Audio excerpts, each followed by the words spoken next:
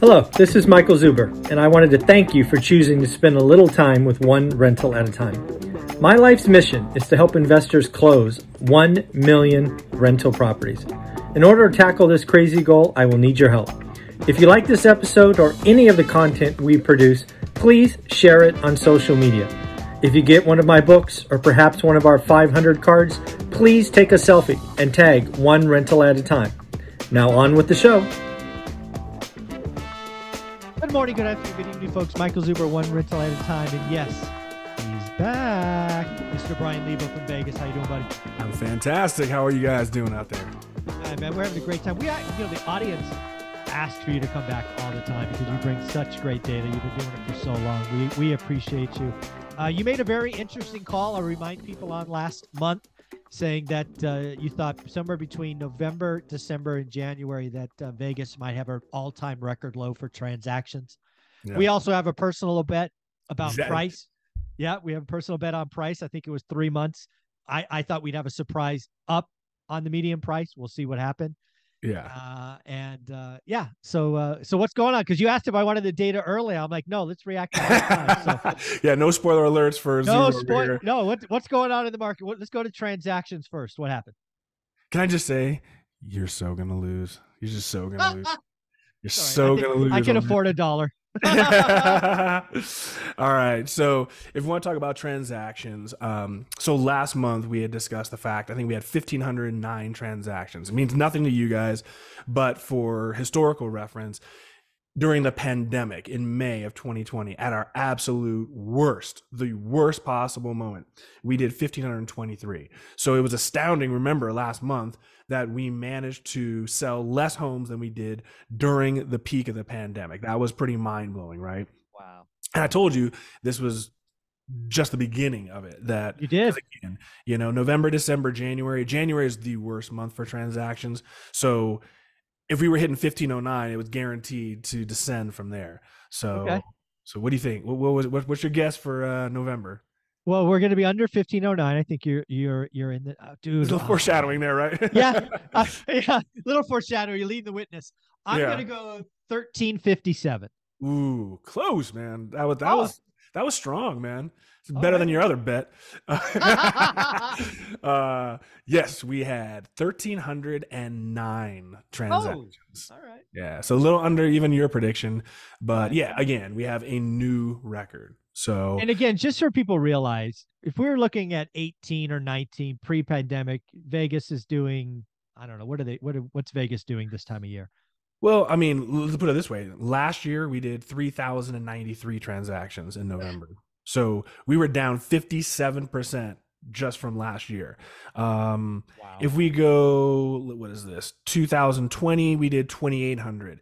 If we go pre that, we did 2,219, 2,100. So even from that, we're down roughly 50%. Yeah. Even from like a normal year. Yeah. Just take a wow. Just a regular standard average year. Yeah, we're way down, and we're going to be worse. Like I said, this month, and I think January is going to be pretty rough. Here's a crazy question: Do you think Vegas could actually do less than 1,000? I don't think we're going to get less than 1,000. I think we'll do less this month, but I think January's numbers, that's where it's going to be. I said we're going to have. Yeah, remember I said I think we're going to have a month where we hit 1,100. I think I predicted that like 3 months ago that by the end of the year. Yeah, it could happen.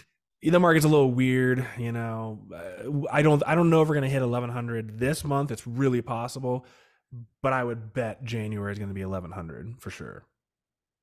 Okay, well, that's transactions. So you nailed it. You've been so right. What about median price? Do we get that surprise uptick that? And for you guys out there, this is our bet. This is the money. This is our bet. This is the money bet right here. So just to recapitulate, if you guys didn't watch last month, all right, our boy over here said that within the next 3 months. So this is what, 1 out of 3? This is month one. So this is first month of the bet. He bet that there will be a month where the median price actually goes up from here. And I said, hell no, that's not happening. So, and the reason I said that is I believe there's a structural difference in how median price is created. But that's why I said it, high, low. But anyways. He's using his high-level mathematics. Yes, exactly. Freaking logic, which is not going to work in Vegas market, apparently. Yeah, and that's true. So clearly I was wrong. Right now I'm 0 for 3. Right. feels like. All right. Hopefully. So in October, we ended the month with $435,000, down $50,000 from the median. Last month, we came in at $425,000. Ooh, another 10. Another 10 G's. So you got 2 months left, my man. I don't know if you're gonna make it. Again, I think as transactions go lower, again, this is why I made the call. Yeah. I believe in Vegas, the most pain is above the median. Okay. And again, I think Vegas is going to have some massive price drops above the median. $100K price drop on a $700K house will not be uncommon. Okay. But what happens when that 700 sells for 600 is it pulls the median higher, right? Yeah. Because it's above the median. Of course. So I believe, like, as we get into December or January now, because clearly November I was wrong, there's going to be one of those months where the rich people go, I'm out, take it for 600. And that's going to it's going to shock the system. People are going to be freaking out. How can Vegas go up? It didn't go up. It's the high end finally absorb the loss that they're supposed to have, but that will take the median higher and people are going to go batshit crazy. Yeah. No, so now we are officially down, I think it's 12.4% from our high in May. So we're down 60 G's from 485. What are you year on year? Are you negative year on year? So this is funny. If I'm right, it's like one. Let me see real quick. Technically, we're up 1.2%. This is technically crap. Technically, we're up 1.2%. But check this out. Last December, probably. Last December, the median price went up to 430,000. So right now, we'd already be down. So I figure next month we're going to go down another $5,000 to $10,000. So it's all but guaranteed next month. If we go down, I think it was $5,000, we'll be down 3.5%. So I'm almost guaranteeing. Like, so you'll finish the year negative. We're gonna year on year, like Charles Barkley. I guarantee we will be down 3% by the end of the year. Dude, if you're like Barkley, that means you're going up. Bet against. You bet against Barkley, man. He's a great indicator. Yeah. So that's crazy. So again, transactions record low, prices 50K down, 10K 60 again. now. We're down 60 now. We're down 60. Yeah. Wow. The other thing that you and I talked about when we first got started, let's just put a pin in this one, is you knew it would be really painful when builders stopped doing lot premiums. So what are you seeing with lot premiums these days?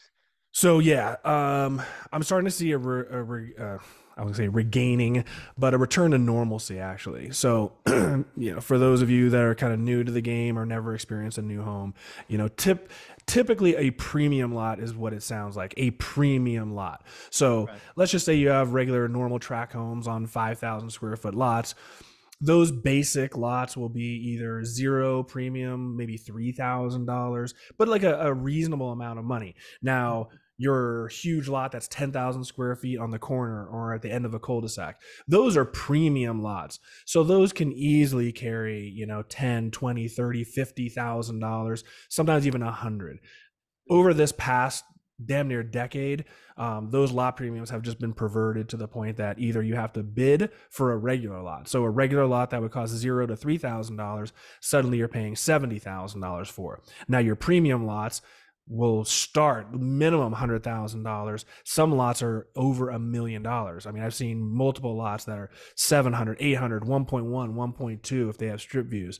Back in the day, it used to be $200,000 for a premium lot on the golf course. So on the golf course, it used to be $200,000, and that would be $1 million lot premium damn near at this point. So yeah. Now we're starting to see, I just saw one builder, they just did a release and the regular lots are $3,000. So we're getting right back towards normalcy because builders have to sell homes. Now, what was it that we talked about in the first one? The one thing that builders never, ever, ever, ever, ever do is what? What, discount houses? They never lower the price of a home. Never. They'll give you this, give you that, give you that. So we're getting there. We're getting there. So I think I sent this to you through email, but my video is either going to be out tonight or tomorrow night, probably tomorrow night. But I'm going to feature it in the video. Woodside Homes, which is a huge builder. They have one subdivision where, they're selling their model homes. Now, when it comes to model homes, guys, everyone knows that model homes are grossly overpriced and super expensive because they put every option into them. They're very coveted, very desirable. So obviously the model homes typically go for substantially more than any other home in the neighborhood. And in many cases, they sell the model home like immediately, and then that owner leases it back to the builder so that they can use it as a sales office and a showpiece. Then they can take occupancy once they sell out of the neighborhood. Well, they had two model homes that they're trying to sell. They took $763,000 off of one home and $180,000 off of the other home, and both homes are still not under contract. And that was what price point is that? Like 700? They were in the 800s, so they were in the 800s. That's a 20%. 20%, yeah, and that's exactly it. They took 20% off the price, and it still didn't move. So I mean, if that was a good deal at 20%, it would have been immediately absorbed. So that kind of gives you a nice barometer as far as how these new home sales are operating. That should not really be occurring. Now here's a stat for you guys. This is the truth here, which I didn't put in the video, is that one of the guys that I work out with at the gym, he came in yesterday morning and told me this. And I was like, he was having some MLS problems and he wasn't sure. And he told me this number, and I said, that doesn't sound right. Jive. That doesn't jive at all. So I came home and it was worse than he said. He was not only right, it was worse. So This is hard to believe. This is really hard to believe. Right now, 47% of properties listed on the MLS are vacant. Shut up. I didn't believe it, but we had like 7,000 and change, and it was like 3,369. So this is awesome. Oh, I love this. That's crazy. I mean, I think iBuyers are in Vegas, but you'll know for sure. Are iBuyers? Okay. Yeah, they're not so much. They're more like iSellers right now, not so much iBuyers. I talked to a rep with Opendoor, and they're like, nah, we're not really. Like, they're buying, but it's hilarious. Like, all of a sudden, there was a week where they wouldn't buy anything, and then they came back online, and they were literally like $100,000 below what they would have offered 2 weeks ago. They finally got smart and realized that they have to insulate themselves. They're overpaying so drastically that it's almost like no one's gonna sell to them. It's just insulting. But obviously we have iBuyers. So, because this is why Vegas and why Phoenix and why Austin and Sacramento are going to feel pain, is because of these quote vacant homes or iSellers. What do you? I'm gonna guess. I have no idea. 1,000 of the active listings are iSellers. Yeah, that could be right. I mean, I'd have to do a little research. I think last time I looked, like Opendoor had a holding of about 1,000 properties that they were sitting on. So your Redfin's got some left, and aggressively we could say 1,000. So like maybe 15%, 10% of the market, there's 7,000 homes, so let's just say 10, 12% of the market are iBuyers. But again, they are not affected by this as much as what normally you and I would be red flagging. So from my standpoint, and for the viewers out there, what's so disconcerting about that number is, think about it. In either scenario, if you got a house vacant, okay, look, if you were occupying that property, let's say you and your family decided to move to Texas, you thought your home was going to sell. So you bought the new home in Texas, you moved out there, and you had a nice smooth transition, and your house is going to sell in a week, a month, whatever. Well, now you're paying rent or a mortgage in another state, and most likely you still have some debt obligation on your property here in Vegas. So what I have been alluding to for many, many months is that everyone has a breaking point, and I thought that breaking point would be November, December. So again, for all these owner occupants out there, I mean, how many people have just paid off their mortgage and have no debt obligation? Not a huge amount. Very little. Yeah. Right. So you got a lot of people that have either bought a new home or moved out of state, and now they're just sitting, and now they're making dual payments. That gets old hella quick. Yeah. So it's very interesting. So, and then the thing about the other component, I'm sorry to cut you off, No, is go ahead. otherwise it's an investor. And think about that. If you're an investor, you probably have debt obligation Oh, for and sure. you don't have any tenant in there. So basically you're just throwing away money. And at a certain point in time, either you're going to put it back on the rental market or you're just going to be more aggressive. And that's how I've had a lot of investors that were just like, hey, I need to use this money for other things. And they're just like, hey, let's just chop, chop, chop until we get it done. Yeah. So the markets that have iBuyers or iSellers, those are going to hurt a lot of people. Not only are the iSellers, iBuyers going to get crushed and be bankrupt and be out of business because you're horrible operators, but they're going to pull down other flippers, right? Because again, Oh, they're yeah. competing, right? You got 47% of active listings vacant. That is mind boggling. Right. And then I think there will be some people that just become reluctant landlords, right? The person in Texas, it's like, well, my interest rate's 2.8%. I can, I'll stick a renter in there and, we'll Right. sell it in a couple of years. And you do see a lot of dual listings where it's for rent and for sale. The problem is eh, either way you cut it, this time of year is a terrible time of year for a rental property. So no matter what, no matter how you choose to look at it or what your feelings are on the rental market in general, this is a terrible time of year. Not too many people are looking to rent a place in, during the holiday season. So, a lot of those people trying to rent and sell are just going to be caught in purgatory and going nowhere, really. So I'm starting to feel like you're telling me that you expect max pain to be kind of January, February, but then that becomes a floor. And then we build out of this maybe sometime next year. It's not going to be 4 or 5 years of just grinding lower and lower and lower. Yeah, I mean, it's really just finding those thresholds, right? I mean, Right. everyone has their level of savings and their pain threshold, and that varies. The reason I thought November, December would make sense is because typically that's the best time of year for deals. And if your agent's worth half a damn, they're going to tell you, hey, look, if we don't get this sold, by mid-October, we're probably not going to get this done till February. That's just pretty good advice. The problem that we may run into is, again, that just so many people have their head in the sand and just are hoping and wishing. The problem is you go through December, you get into January, and then it's like, well, spring's around the corner, hey. So you might have a little bit of that delusion still seeping in. But again, for the people who have vacant properties, I mean, they're going to have to do something with it. And frankly, I don't see the market really heating up in March or April. Unless interest rates come down towards 5%, I don't think we're going to see any kind of salvation occur early spring. I think it's just the news is going to continue to get worse with December's numbers, January numbers. Oh, yeah.